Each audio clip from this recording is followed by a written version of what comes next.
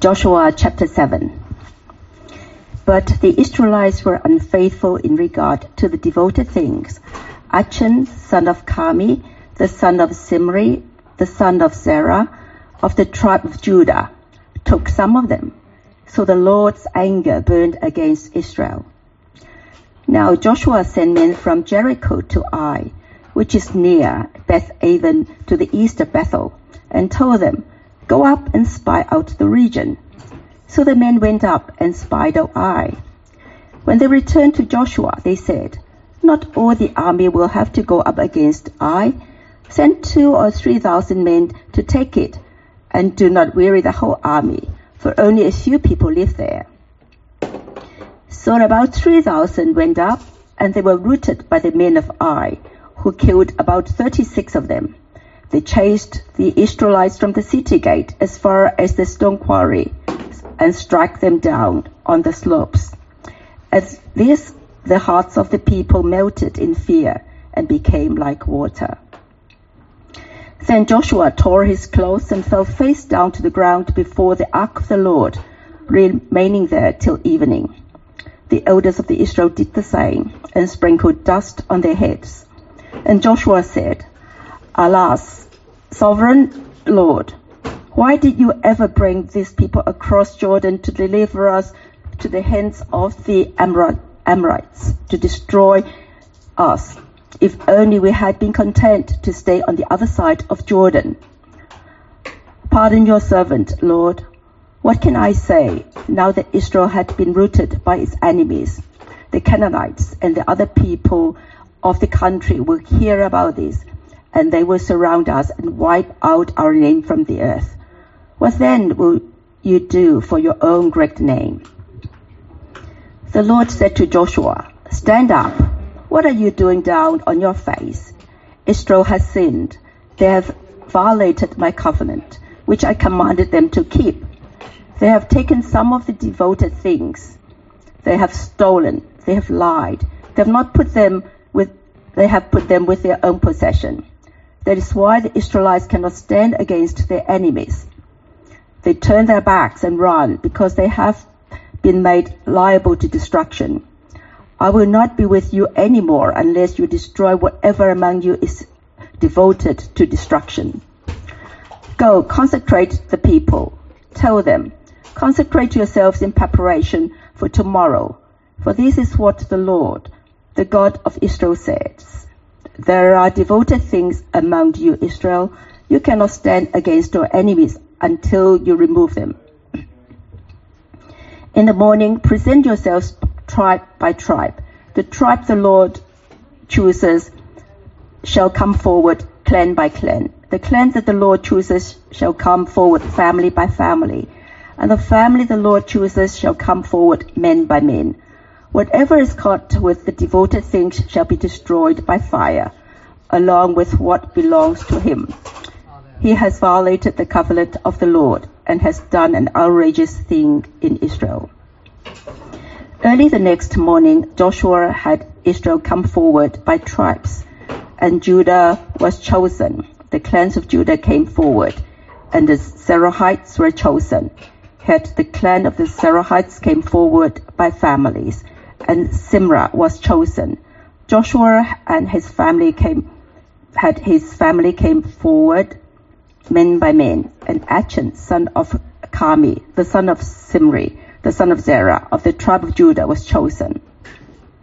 Then Joshua said to Achan, "My son, give glory to the Lord, the God of Israel, and honor him. Tell me what you have done. Do not hide it from me." Achan replied, "It is true, I have sinned against the Lord, the God of Israel. This is what I have done. When I saw the plunder, a beautiful robe from Babylonia, 200 shekels of silver, and a bar of gold weighing 50 shekels, I coveted them and took them.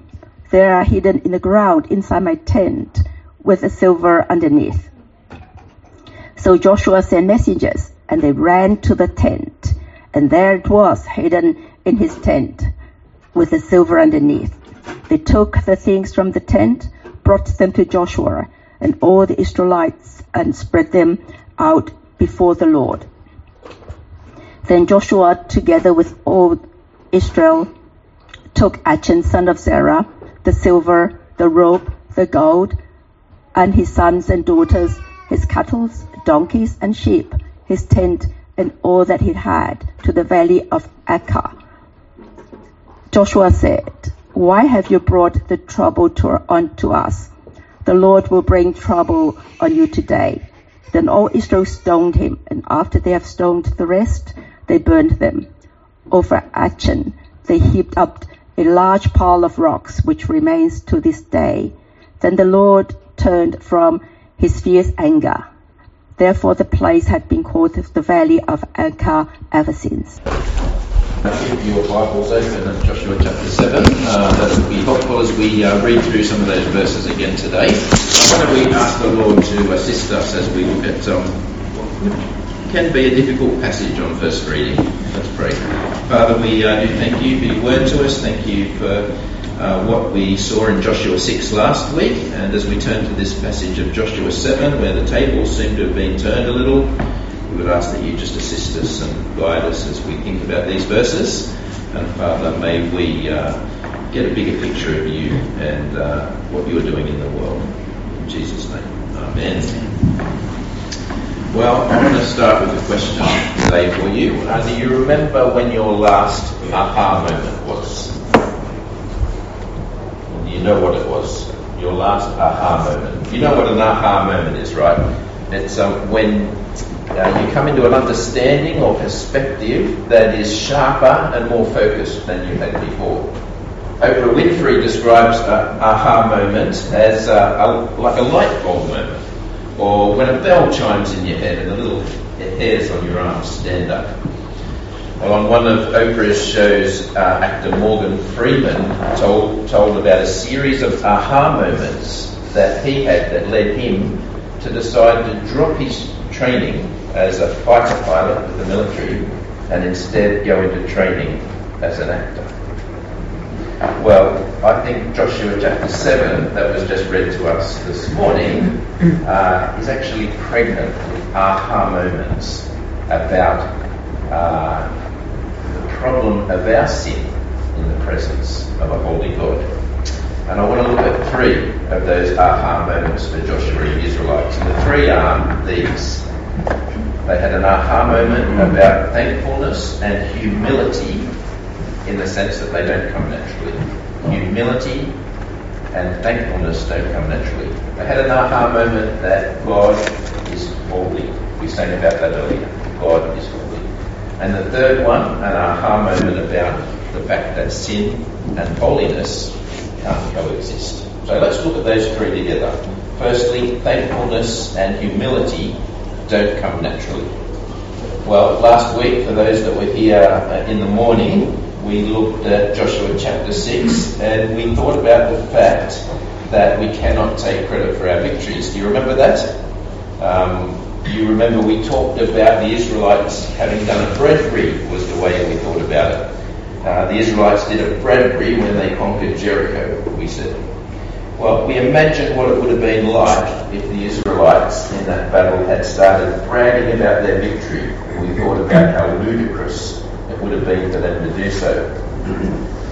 Yet, I wonder, did it occur to you, as Joshua chapter 7 was read to us today, how short the memories were of the Israelites?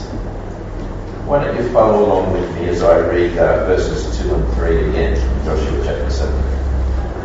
Now Joshua sent men from Jericho to Ai, which is near Bethaven to the east of Bethel, and told them, "Go up and spy out the region."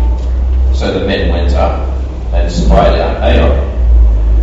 When they returned to Joshua, they said, "Not all the armies will have to go up against Ai. Send just 2,000 or 3,000 men to take it. Do not weary the whole army, for only a few people live there." I want to suggest that what we see here is hubris, excessive pride or self-confidence. What we thought last week was unimaginable, we see the Israelites falling for this week. in light of a gigantic victory that they had won at Jericho, not by might, not by power, but by my Spirit, says the Lord, they somehow were now internalising. They were owning it as their own victory.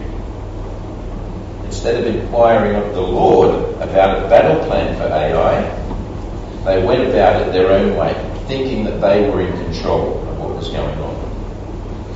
Well, on this score, Joshua's aha moment comes in verses 10 to 13. God essentially says to Joshua there, "What are you doing whinging about your defeat? Had you inquired of me about Ai before you went in, rather than rushing in with hubris, you would have known that the Israelites had taken things I had told them not to take."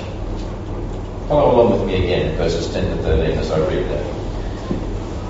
The Lord said to Joshua, "Stand up. What are you doing down on your face? Israel has sinned. They have violated my covenant, which I commanded them to keep. They have taken some of the devoted things. They have lied. They have put them with their own possessions. That is why the Israelites cannot stand against their enemies. They turn their backs and run because they have been made liable to destruction. I will not be with you anymore unless you destroy whatever among you is devoted to destruction." Well, you can almost hear Joshua doing the aha. It's this aha moment. We needed to plan our entry into Ai in thankfulness for what God had done for us in Jericho. And we also had to plan it in humility, inquiring of the Lord, not presuming we know the best way to go about things, even when it looks like the simplest of tasks. Well, let's not ourselves be quick to judge the Israelites, though. If truth be known, don't we struggle with some of this as well? Rushing in with self-confidence and not inquiring of the Lord how he wants us to go about things, particularly with the simplest of tasks. I'm wondering, after last week's challenges from Joshua 6, how we're going at cultivating a habit of thankfulness for what God has done in our lives. Well, this passage shows us that one of the problems of our sin in the presence of a holy God is that thankfulness and humility don't come naturally. We need God's help to be thankful to him, and we need his help to be humble and humble ourselves before him. If you want to work hard on cultivating this in your own life, can I commend to you again the book I commended to you last week by Anne Boskamp called 1,000 Gifts. If you were to do that in the coming year, follow that idea of writing 3 or 4 things down each day that you could be thankful for. At this time next year, you'll have a diary with 1,000 things that you've been thankful to God for. Well, the second aha moment comes and to Joshua and the Israelites surrounding the fact that God is a holy God. In regard to his holiness, the aha moment comes when God addresses Joshua in chapter 7, verse 12b. If you look at that with me, he says, "I will not be with you anymore unless you destroy whatever among you is devoted to destruction." Well, this would have been a strong aha moment for Joshua, I think, because of his previous conversation with God. It took place just a week or 2 earlier before this event at Ai, when he was talking to the commander of the army of the Lord about the exact same topic. We actually looked at this last week, but I'm going to read it again for us today.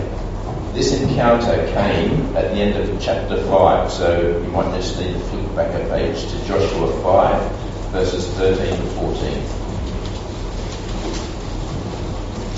Joshua 5, verses 13 to 14.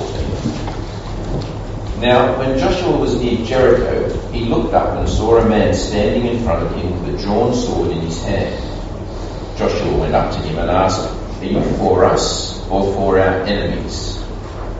"Neither," he replied, "but as commander of the army of the Lord, I have come."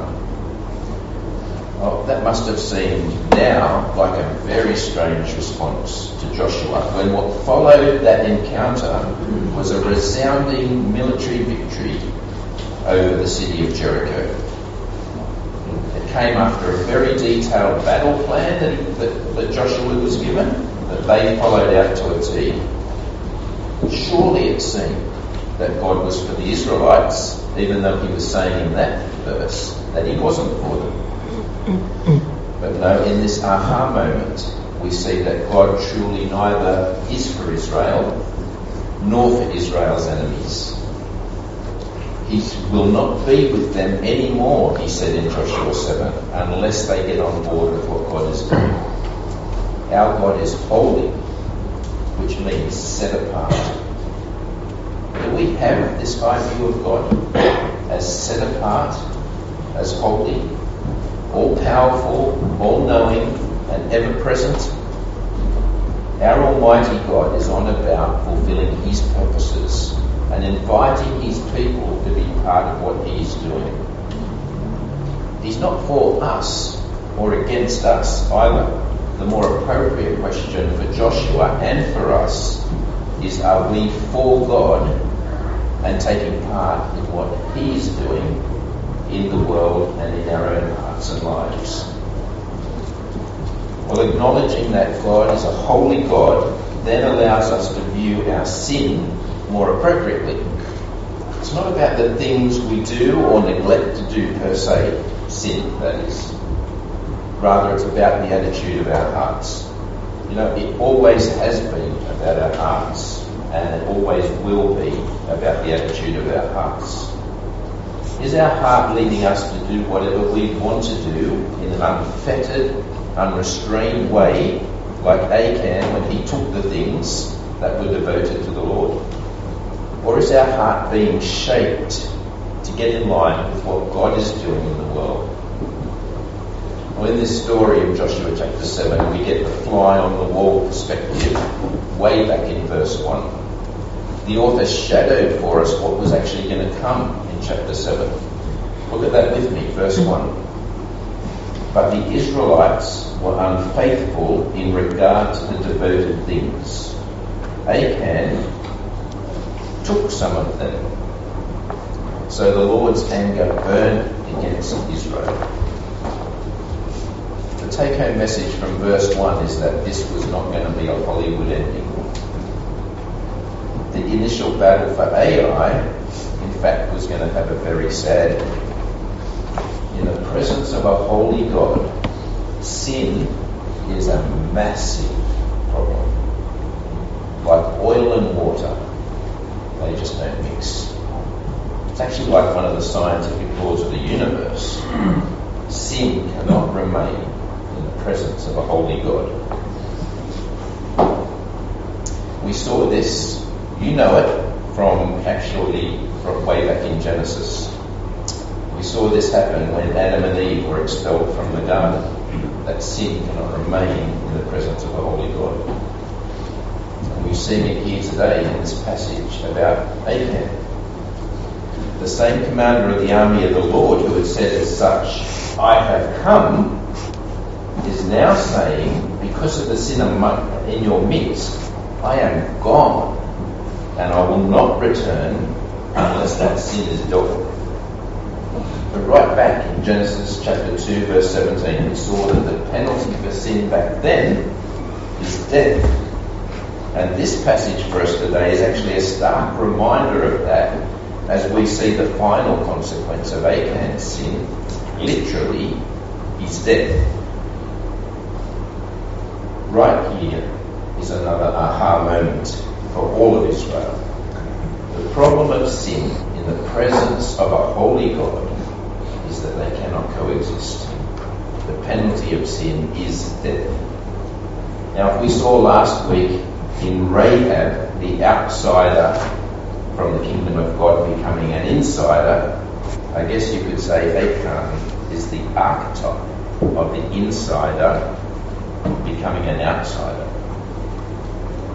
Well, we've just looked at three of the aha moments in this passage, Joshua chapter 7, that relate to the problem of sin in the presence of a holy God. They are that thankfulness and humility don't come naturally. God is holy, and sin and holiness cannot coexist. But you know, Romans 6:23 says this: "For the wages of sin is death, but the gift of God is eternal life in Christ Jesus our Lord." Today's passage affords us the opportunity to fan into flame a desire to have a growing awareness of God's holiness and our own sinfulness. Why? Because as we do, we're going to go through a series of aha moments all through our life about the problem of sin in the presence of a holy God. Not so that we'll feel condemned. That's not the point. Paul reminds us in Romans chapter 8 verse 1, there is no condemnation for those that are in Christ Jesus. On the contrary, what we will do is wonder anew at the cross, and it will continually grow in importance in our lives. Not only in our lives, but in our hearts and in our minds. I want to show you a diagram that the guys are going to help me with at the back. This diagram actually depicts how the cross will become larger than life for us when we grow in our understanding of God's holiness and the incompatibility of sin. It'll do this as we bring the problem about sin in the presence of a holy God to the foot of the cross. It is the death and resurrection of Christ that removes our sin. And it's actually that allows us into the presence of God. So as the wonder of the cross dawns on us more and more, it allows us to walk victoriously with Jesus as we respond to his invitation to take part in what his purposes and plans are for the world. As we do, the importance of the cross grows, it magnifies, and it is magnified in our life and becomes larger and larger in importance. So I want to encourage us today from Joshua chapter 7 to think about our attitude of thankfulness and humility before the Lord, to grow in that understanding.